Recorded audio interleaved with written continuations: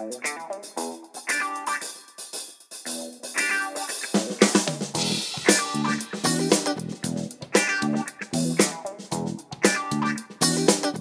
to the Rogue Tours podcast. I'm Tom Jones, and I'm here with Chad Durham. This is actually our first podcast, so we thought it'd be appropriate to kick things off with a best of list. So we're going to go through our top 10 of 2015. And this will be a two-part podcast, so we don't take too much time. We'll go ahead and kick things off, and I think first it makes sense to talk about those movies that just missed our list. So, Chad, what are some of the films that just missed your top 10 list in 2015? It's always interesting when you make a list like this because I almost feel loyalty to some of these movies, and so you end up cutting some off that maybe you wish other people would see, and so I always like to run through. I actually, at the beginning of this year, I saw Selma and Foxcatcher, which are actually from 2014. Selma was one of my favorites that I saw this year, but didn't make this list, obviously. Carol from Todd Haynes. I was a big fan of his movie Far From Heaven about 10 or 11 years ago, and Carol is just as gorgeous with great performances. Didn't quite make my top 10. Far From the Madding Crowd, a very sumptuous movie. Beasts of No Nation, which I think had a lot of backlash because it came from Netflix. People didn't want to give it Oscar nominations. Idris Elba was great in that. It's a very disturbing and terrifying movie. Great performances, but ultimately too downbeat for me. And then one of the most crowd-pleasing movies of the year, a huge blockbuster, The Martian, which I maybe wasn't as big on as other people, but which was a very well-made, very enjoyable movie. Yeah, I really like The Martian. I actually saw it twice in theaters. It was I thought it was really exciting, beautifully shot. I'm always a fan of Ridley Scott. Almost always a fan of Ridley Scott. But and I thought Matt Damon was incredible in that, but same thing, it just missed my top 10. I think it's a stretch for it getting a Best Picture nomination. And I thought it was even more ridiculous getting a Golden Globe nomination in the comedy category. Well, it was funny in that it was far from comedy, but the Golden Globes always tend to stretch things out. I only have one other movie other than The Martian on my just missed, and that was Steve Jobs. It didn't do as well in theaters as with audiences as they hoped it would, but I thought it was an excellent movie. Having read the book by Walter Isaacson, I thought the performance was really well done. I'd always wondered how they were going to put all of that into a single film, but the way that they filmed it, doing it over the course of just 3 of Steve Jobs' presentations at Apple, I think really did a great job of displaying who he was and kind of his evolution as not just a leader and a manager, but as a person and as within his family. But did a really good job, and I think those performances of Michael Fassbender and Kate Winslet are definitely worthy of nominations. But the movie just missed my top 10. So let's jump in and talk about our top 10s. Chad, we'll have you go ahead and start and tell us what your number 10 was. Yeah, I'll jump in at number 10. I wanted to make sure to mention Danny Boyle, the director of Steve Jobs, who always makes quality movies. I was disappointed I didn't get to see it yet, but I'm excited to catch up on that one. Number 10 for me, oftentimes when I make year-end lists or best of lists, I like to include something that maybe didn't have the reputation that I thought perhaps it deserved. And although my number 10 movie wasn't perfect by any stretch, I like the way that it kind of avoided the cliches that usually come in this genre. My number 10 movie is Focus, which is directed by Glenn Ficarra and John Requa, who also directed Crazy Stupid Love, which is another movie that kind of flipped some, in that case, romantic comedy cliches on their head. And in this case, they took a lot of the con movie beats that you usually see and kind of, I guess if you would, disguise them, made us think we knew where the movie was going, but it ended up being more of a love story, which is kind of an interesting thing. You had Will Smith and Margot Robbie getting to trade some kind of sexy banter. You had some funny stuff. And yes, some twists like we see in a lot of con movies, but a very well shot and ultimately about their relationship more than about trying to pull the wool over somebody's eyes. And there are so many great scenes in Focus. I think that was one reason why I enjoyed it so much. It was like just so many surprising scenes building upon one another, and then where it ended, I thought was not where you expected it to end. So that was one I just really had a lot of affinity for this year. Yeah, it was. I actually really wanted to see that one, and it's one that I did miss. And it was early in the year, and I had lots of opportunities to see it actually on airplanes and things like that. And sleep kind of was a more important for me those times, but it's definitely what's on my list. I believe it's on Netflix, or it's coming to Netflix this month, I believe. Great. So that's one I'll have to check out. My number 10 was Bridge of Spies. And I think with all the big, exciting movies that have kind of come out here at the end of the year, Bridge of Spies has been forgotten about quite a bit, but it really was a great movie. Tom Hanks, always, I guess, just does what Tom Hanks does. He's excellent in it, and but I think a lot of the supporting roles were really done. Mark Rylance was an incredible character, and it was one of those performances that really just stood out to you. I thought about it for quite a while afterwards, and I'm a huge Spielberg fan anyway. So anything he does, I'm going to go see, and most likely I'm going to like. I think he's one of the greatest storytellers out there. But it really stood out as a great film. But it's one that I think is getting overshadowed a bit with a lot of The Revenants and Star Wars and Hateful Eight and all these big movies that are kind of coming out here at the end of the year. But hopefully it's one that people won't forget about, and they'll take the time to see as it comes out. It's probably playing still at a lot of people's theaters, but it'll be on videos soon as well. So Mark Rylance is getting a ton of buzz for that performance, and I think it's interesting. I think we do sometimes, and maybe I'm wrong, but I think we take Spielberg for granted sometimes because every time out he does do such a great job. I know for me that I don't always prioritize his movies. And then when I see them, I think, why didn't I go see that, the minute that it came out? Because Spielberg is such a gifted filmmaker and like you said, storyteller. Yeah. And so that's one I'm going to make sure I catch, especially because it's hitting DVD pretty soon. Yeah. And again, there were so many backup performances there. Amy Ryan as the wife, as Tom Hanks' wife in the movie, and Alan Alda, who had a very small role, but there's so many of these people that just, Spielberg's a great storyteller. But he also pulls incredible performances out of his actors. And so it could be someone that you've never really noticed in movies before, but you see him in a Spielberg film, and they really stand out. I think Mark Rylance is one of those people. Amy Ryan has a little bit of a name behind her, sure, more, but anyway, just a great film. No, that's awesome. I don't want to go too far off here, but Amy Ryan in Gone Baby Gone is fantastic. Oh, yeah. Okay, so my number 9 movie of the year was one that actually got a ton of buzz. A lot of people saw it, and is directed by somebody who I think is going to end up being one of the great storytellers that we have in America as well, and that's Creed, which for a lot of people kind of came out of nowhere when you had the last 2 Rocky movies, which you could argue that 6 was pretty good, 5 was terrible, and for Creed to come out and is arguably the best, I think a lot of people could put that argument up. The first Rocky is great, and Rocky 2 is solid. The Creed is arguably the best, and it kind of adopted that style from the first Rocky, that grittiness, favoring realism over the underdog story.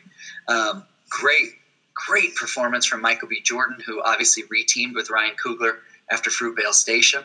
And for me, and it's not like I've seen every Stallone performance ever, but for me, one of the, if not the best performance of Sylvester Stallone's career. And I know he had played this character 6 times before, but maybe a credit to him, maybe a credit to playing off Michael B. Jordan, maybe just a credit to Ryan Coogler as a director.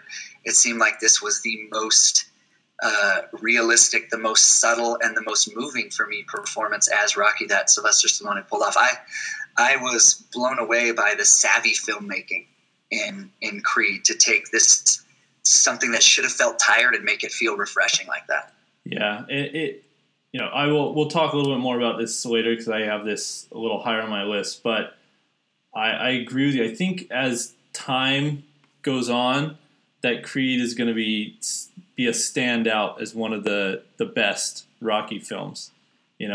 Easily a top 3 right now, but I also agree it's likely the best. And anyways, very impressed with it. And Coogler is one that I think deserved a best, not just a best director nomination at the Academy Awards, but I think Creed deserved a best picture nomination as well. It was very well done. I agree. Anyway, my number 9 was an animated one, Inside Out. This was one of those, well, it's Pixar, right? So everything they do pretty much turns to gold. And this one didn't disappoint. And I it's funny, I don't know if it happens more with just getting older and having kids or what it is, but I tend to get more and more emotional in these Pixar movies as each one comes out. But I thought the writing in this one was so good, so on point, and borderline genius. Yeah. Yeah, and I couldn't believe that that any time that I can sit in a movie with my 4-year-old, my 7-year-old, and my 9-year-old and enjoy it as much as they do, if not more, I think you've really got something special there. And the acting, the performances were great. Amy Poehler, just really did a great job of bringing out her emotion for that and kind of seeing those range of emotions in her character, not just in the main character of Riley, but also in the character of Joy.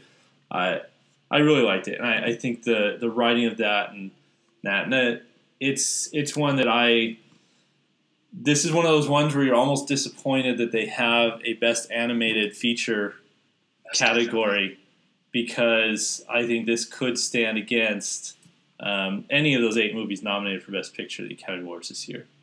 Oh yeah, and I am going to talk more about it later as well because I have this one a little bit higher, but I'm almost in danger of geeking out about Inside Out.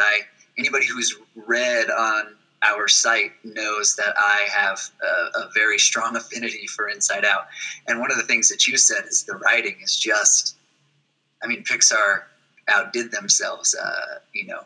For me, one of the better Pixar movies that there have been. And again, I'll save some of my comments, but I echo everything you said. Just a pretty incredible movie for what it was about, to be appealing to both kids and adults, and have both those kids and adults leaving the theater feeling like they learned something. That's something no one can match Pixar for, which is pretty amazing. Yeah, it put my wife in tears, and to do that in an animated film for her is pretty difficult. So good job. That's awesome.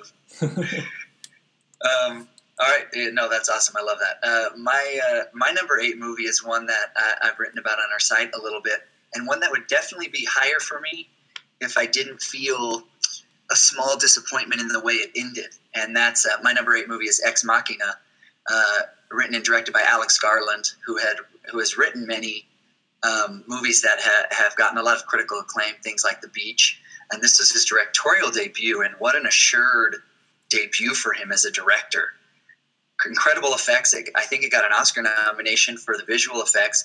The movie is so thought-provoking, and the 3 central performances from Alicia Vikander, Domhnall Gleeson, and then Oscar Isaac, who I absolutely just adore, are amazing. There's kind of a verbal and a mental sparring between Domhnall Gleeson and Oscar Isaac. They're both very smart, trying to be one step ahead of each other. And then you have Alicia Vikander, who really announced herself as a fantastic actor this year, playing a robot, for lack of a better word, or AI, and she is just so realistic.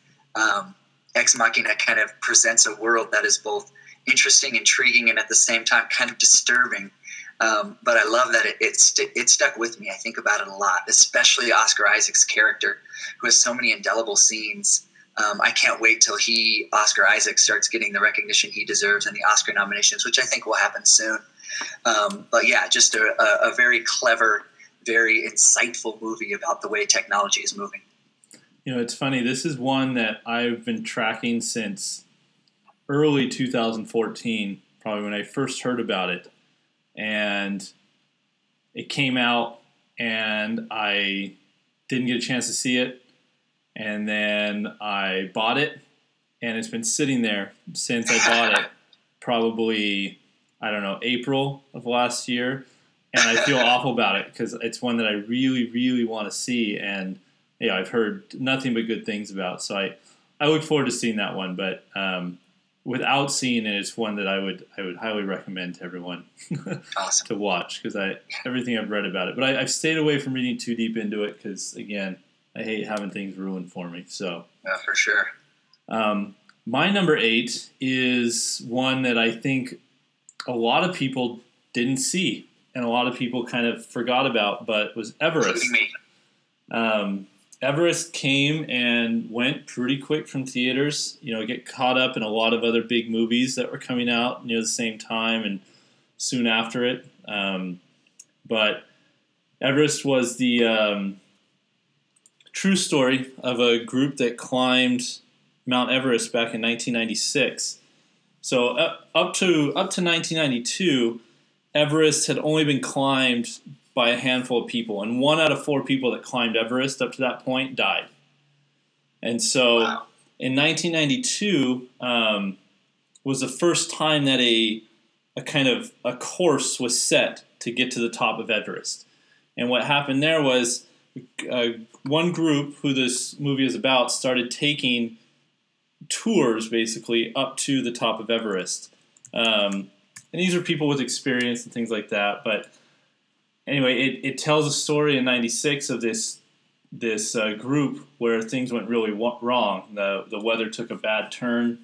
Some mistakes were made and lives were lost. But the acting in it, first of all, is great. You've got Jason Clarke, who is one of my favorite actors now and who doesn't get enough recognition. But he really is a great actor. You've got Gyllenhaal, right? What's that? Jake Gyllenhaal. Jake Gyllenhaal. Thank you. I was blanking. John Hawkes. Josh Brolin. Brolin. That's what I was going to say. Josh Brolin. That's the name I couldn't think of. And a lot of other people in there who all really add to the film. And it really is. It's one of those ensemble casts. You've got Sam Worthington in there, Emma Watson, Keira Knightley. Wow.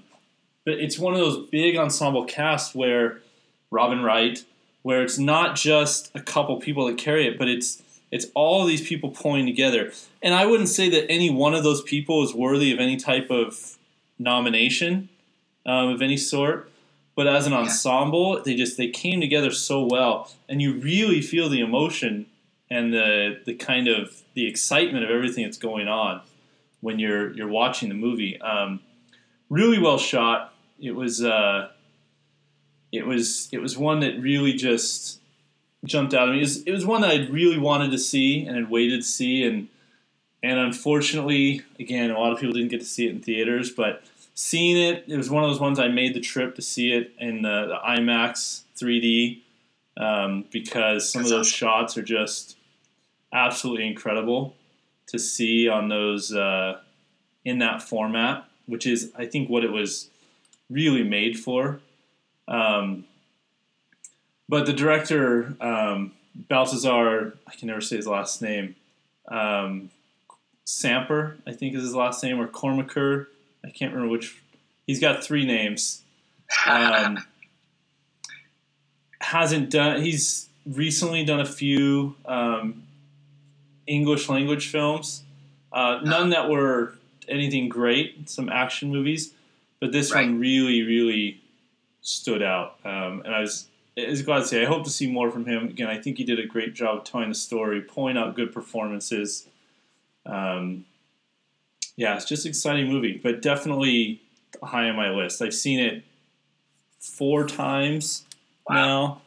It was one of those ones where I got a little bit more, I think, each time I watched it. And just truly enjoyed it.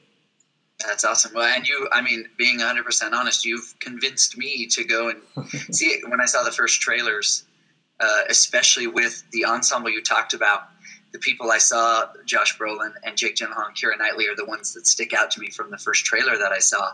I thought, like, oh, wow, and you saw a lot of the gorgeous cinematography in the trailer.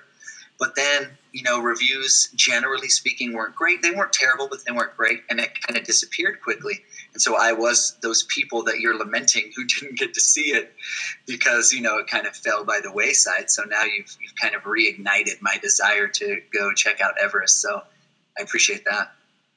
Yeah, it's worth a watch. Yeah.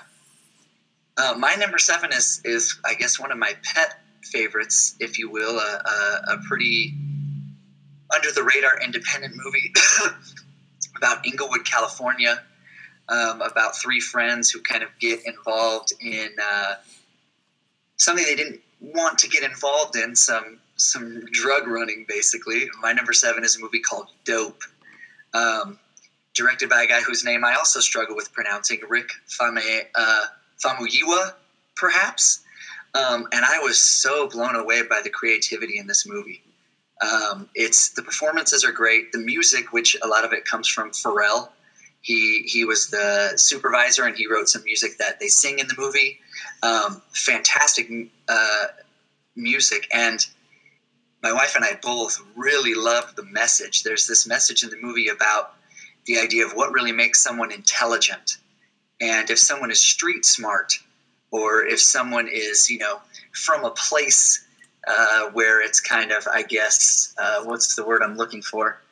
Stereotyped as not creating smart people or not breeding intelligence. Is that kind of intelligence that someone can gain there just as worth it, just as worthy as some, a Harvard-educated type of person? And I like the idea. It really made me think about that a lot. Plus, I am a high school teacher, and it dealt with these students trying to get into college, which is an interesting thing to me to see them kind of going through this. Just not a movie that you expected to be, or that I expected to be, so moving and exciting and quirky, but still so good. Similar to a movie we'll both talk about later called The Big Short. So many disparate elements involved that the director just had to corral into something where it feels like it shouldn't work, and then it feels almost brilliant when it does work. I was such a huge fan of Dope. Yeah, it's one that I missed as well. And for those of you listening, it will be on Netflix February 10th, so there'll be an opportunity to watch it then. But I was actually already a fan of, again, I can never say his name, Famuyiwa as well. But his first movie he ever directed, The Wood, was one that I loved with Taye Diggs, I think Omar Epps, and Richard T. Jones. Nice. And I really liked that one. And I saw one of his other ones too with Taye Diggs a few years later, I think, with he and Sidney Lathan, Brown Sugar. That was a good movie as well. But the Wood was one that I really liked. So, and I remember watching that and thinking, it's one of those movies that, it's not a huge movie. It's subtle, and it's all about the performances and the story and the actors, which those are always great movies, but often overlooked movies. And so I'm excited to see that one as well. And like I said, February 10th. I just checked that today. It will be on Netflix. Awesome. So it's very funny as well. I bet. Plus, it's close to home. We grew up, for us, Southern California and Long Beach, and it's always fun to see movies about things that happen close to home. So for sure. My number 7 was a much bigger film, The Hateful Eight. Um, this, well, Quentin Tarantino. First of all, it's hard for him to make a movie that wouldn't make my top 10 lists. Uh-huh. The only one that comes to mind is maybe Death Proof. That would probably be one of my just missed, though, because I did enjoy Grindhouse and that. But the funny thing is Tarantino doesn't even claim that. I think The Hateful Eight says the 8th film by Quentin Tarantino. Technically, It's actually his 9th. He doesn't claim Death Proof in those, which is That's odd. Funny. Yeah. But Hateful Eight, I think one of the things that really stood out to me over a lot of the movies this year, both on my list and not on my list, but was the cinematography. The cinematography and the art direction of some of these movies is just spectacular. But The Hateful Eight, I had the opportunity to see it both in the regular and then as in the road show, the 70 millimeter road show, which was absolutely amazing to see it in that format. If you ever get that chance, or if you have a TV big enough at home, which I'm sure when it comes out on the DVD release, do. But it was just, it was beautiful. The music was wonderful. I love the music, and that stood out to me. It's kind of a Quentin Tarantino thing for music to always be great, but his last few movies, music didn't really stand out to me. Django, I love Django. Music didn't really stand out, right? Same with Inglourious Basterds. Inglourious Basterds, same thing. Music didn't really stand out. But this one, it was all original for the movie, which is a little unusual for Tarantino as well, except for these last two. But this was so well done. We saw, and then the writing. The writing in Tarantino movies, right, is always off the wall, crazy, but it's well written, right? And it all comes together so well through the movie and how it's told. And this is one of his movies that's told in fairly chronological order, but it's really well done. The performances by everybody, were awesome to see. I'm a huge Tim Roth fan. I was glad to see him back in a Tarantino movie. In a Tarantino movie, yeah. Yeah, and you've got Kurt Russell, of course. Walton Goggins, I thought, almost stole the movie, even with all of these other great performances, too. I am a huge Goggins fan. Ever since The Shield, I've been a huge fan of his and Justified and his roles on Sons of Anarchy here and there, which if you hadn't seen, just try and find just those scenes because they're great.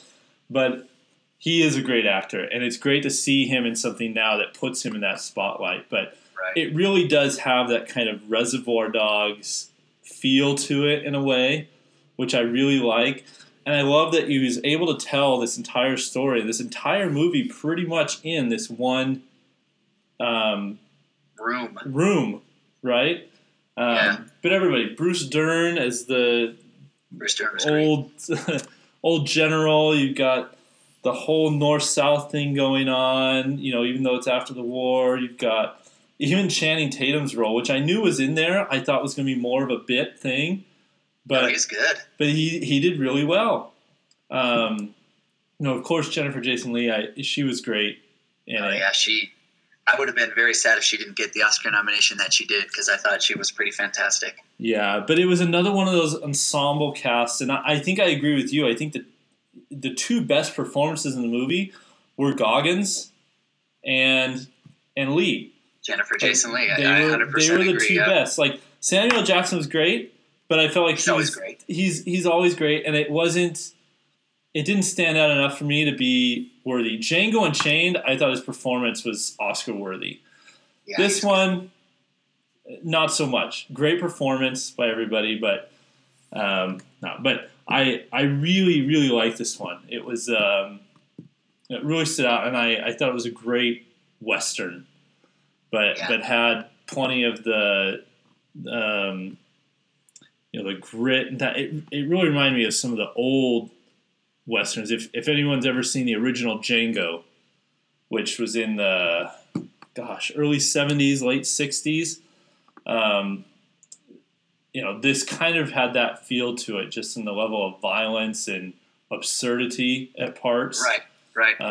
But great film. I really enjoyed it, and despite the running time, it was it was worth seeing again. And I don't remember I think it was like 2 hours and 45 minutes, wasn't it? And then even in the short version, I think it's the 70 millimeters 305. 3 hours. Yeah. So, but it doesn't feel like that in any case. It doesn't feel like you're sitting there for that much longer. So it was a good movie. Well, and I'm glad to be able to converse on this one because I saw it as well, and it's surprising because I agree with everything you said, and I didn't have it in my top 10 or my just missed, and that was more of a product of my expectations with Tarantino. I was really impressed by the cinematography because there were some gorgeous shots, but a lot of it is just the way that Robert Richardson, the DP, plays with focus within this room, and the way that he finds these creative ways to shoot. There's a great shot that I won't ruin, but where Channing Tatum first appears, that the writing and the cinematography work so well in that scene. You talked about the music. Ennio Morricone, who's like a famous Western composer, hadn't composed for a Western for years. Basically, Tarantino kind of coaxed him out of semi-retirement to do this.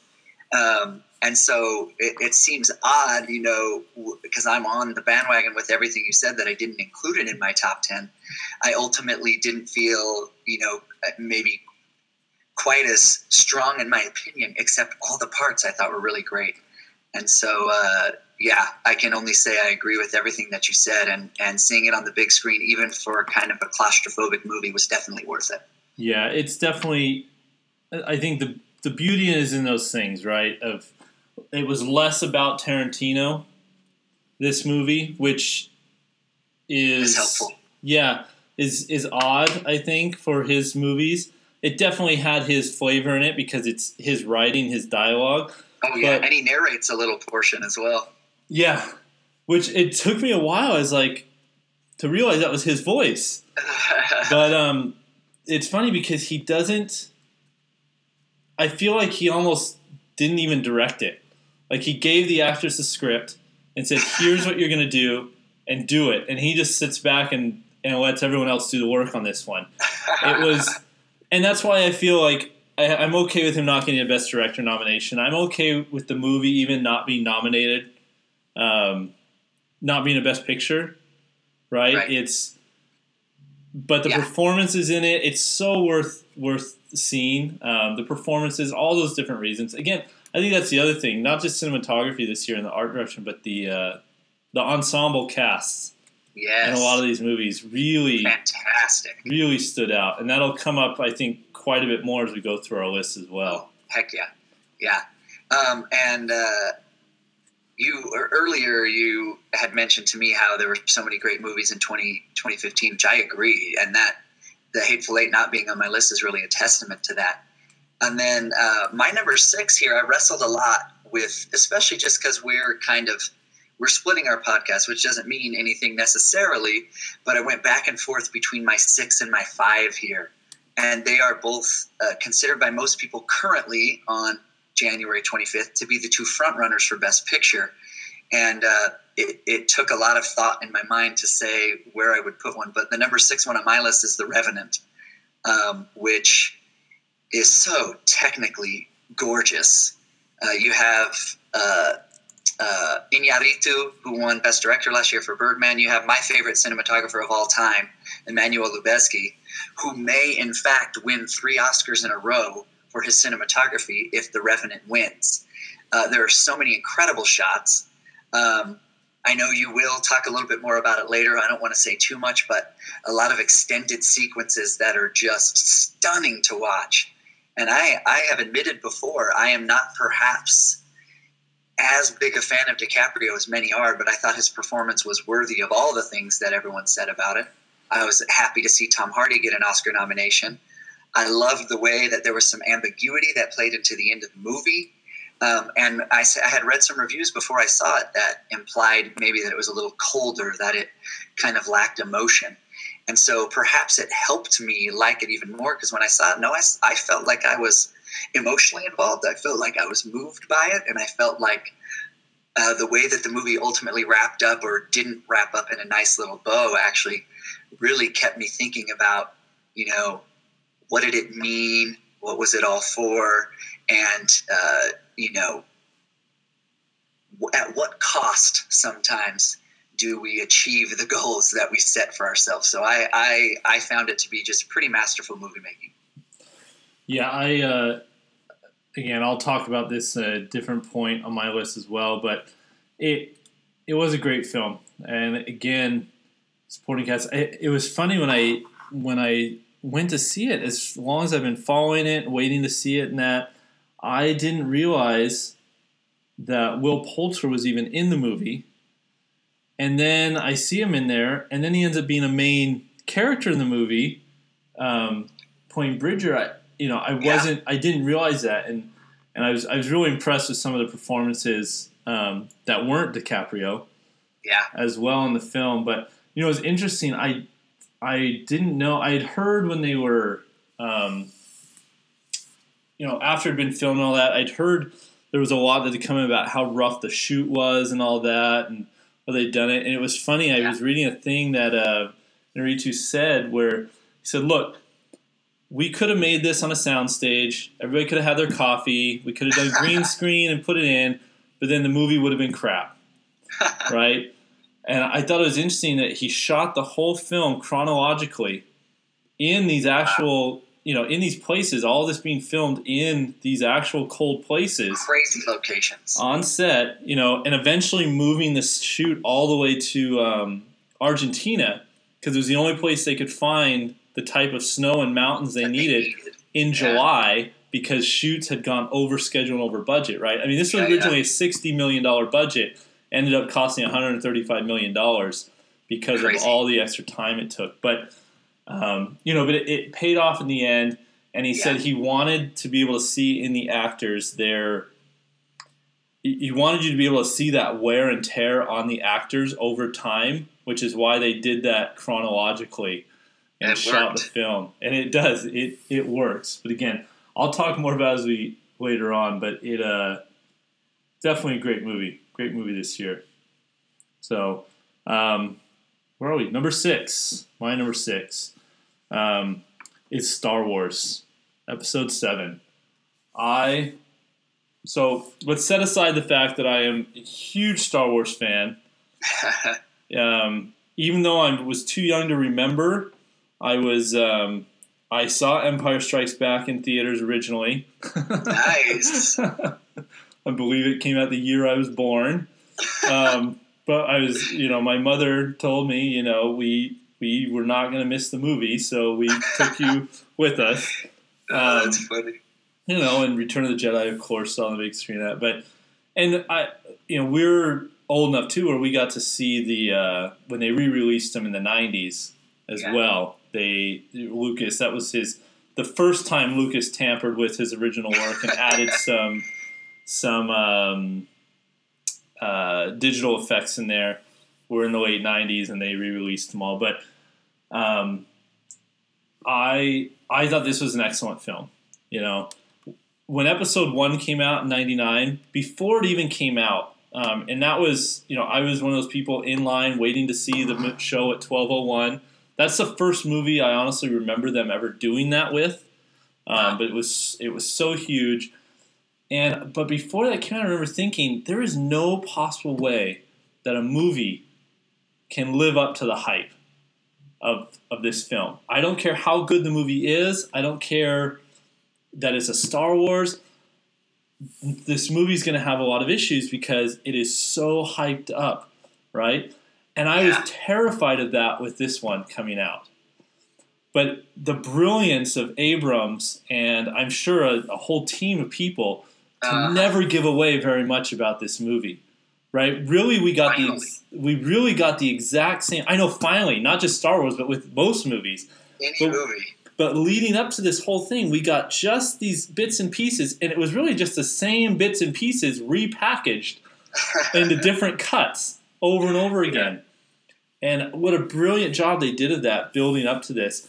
And then really with how they filmed it, right? It felt like you were watching those original Star Wars again, right? With not just with going with the practical effects, but in kind of the grittiness of how they filmed it, the writing, the characters. It really had that feel of watching the original trilogy again. And I will say, I am a fan of all the Star Wars movies. I like the original trilogy, and I like the prequels trilogy as well, 1 through 3. I don't have some of the same issues that people have. They're movies and they're fun, right? And the odd thing is, if you show these movies to kids nowadays, their favorite one tends to be Episode 1. I know. Isn't that the weirdest thing? But they love it. I think it's because there's someone in there they can relate to. So,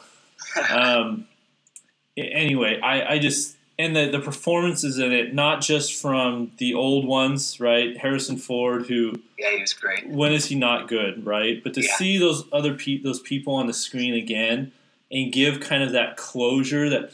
I've said it since it came out, since I first saw it on... I went to the marathon. Sat there in the theater and watched episodes 1 through 7 the day it came out. Crazy, but awesome. And... the same thing I said right after I got out of that, but this was the movie that we all wanted in 1999. Yes. Right? We grew up watching Luke, Leia, Han. We wanted to know what happened to them after Return of the Jedi. And I think that's where the the force of this movie really comes from. No pun intended. Is from being able to have that closure for fans, and now we're willing to accept new characters into this universe, right? But I think fans really needed that closure. And the movie was just spectacular. I mean, you look at the cinematography of those scenes, at the opening where you've got these downed destroyers and you've got these AT-ATs and all these things from the old world, right? And then to see these battle scenes that have always taken place in space, right? But to watch them out on land, that Millennium Falcon scene at the beginning is just so great, incredible, right? And then even the scenes later on where the X-wings come across the water, and really just a great movie. And I think a lot of people always try and make their lists about the greatest performances and the best art, and this was so well directed, but this was just a fun movie that everybody could enjoy. But I'm really excited. Yeah, and I'm excited to see what Disney's going to do as they have Star Wars films planned every year for the next 7 or 8 years now. Yeah. They're going to end the Star Wars episodes with Episode 9. They've said that will be the last one. But they're starting a whole bunch of other franchises, Star Wars franchises, as they go. And so it's going to be exciting. But and before you sign us off for this first half, honestly, another tribute to the great movies that came out this year that I didn't have it on my list because I loved it. I thought the script was great. I thought the little tiny twists that they gave us were great. I thought the performances were great. And the way they kind of returned to the original style while keeping it modern, kind of nodding to Episode 4, letting us feel some nostalgia for the old characters, but as you said very well, introducing the new characters in a way that we love them already. It was what J.J. Abrams was asked to do was almost impossible, and the fact that he pulled it off with such aplomb is, it should have been impossible, and he made it happen, and that's the joy I felt watching it. So that Abrams really is great. I mean, he is, and I know he's a big Spielberg fan as well. That's where he draws a lot of his inspiration, and it shows when you watch his films. He is a great storyteller, right? He's really good at telling that story and bringing those performances out. And it was funny. I was just the other day. I was thinking about it. I'm like, Abrams really hasn't made many movies. If you look back, you go to his IMDb and you look at what he's done. He really has not made many movies where he's directed them. Yeah. I think Mission Impossible 3 was his first one. Mission Impossible 3, and then the two Star Treks and Super 8. Yeah, and it's like, he's such a common name now, I think, among film goers, even before this, right? And so it was really his love for not just the sci-fi genre, but for Star Wars really came out in the film, and I was happy to see it. But this was, 2015 was an awesome year for movies, and I think a lot of movies don't get the credit they deserve. Critics are just too hard on things, right? And it shows when you look at what critics say versus what audiences say. It shows, right? I mean, there were a lot of the big blockbuster movies this year that I thought were tremendous and a lot of fun. Like, I really enjoyed seeing the movies, the Jurassic Worlds, Jurassic World was fun.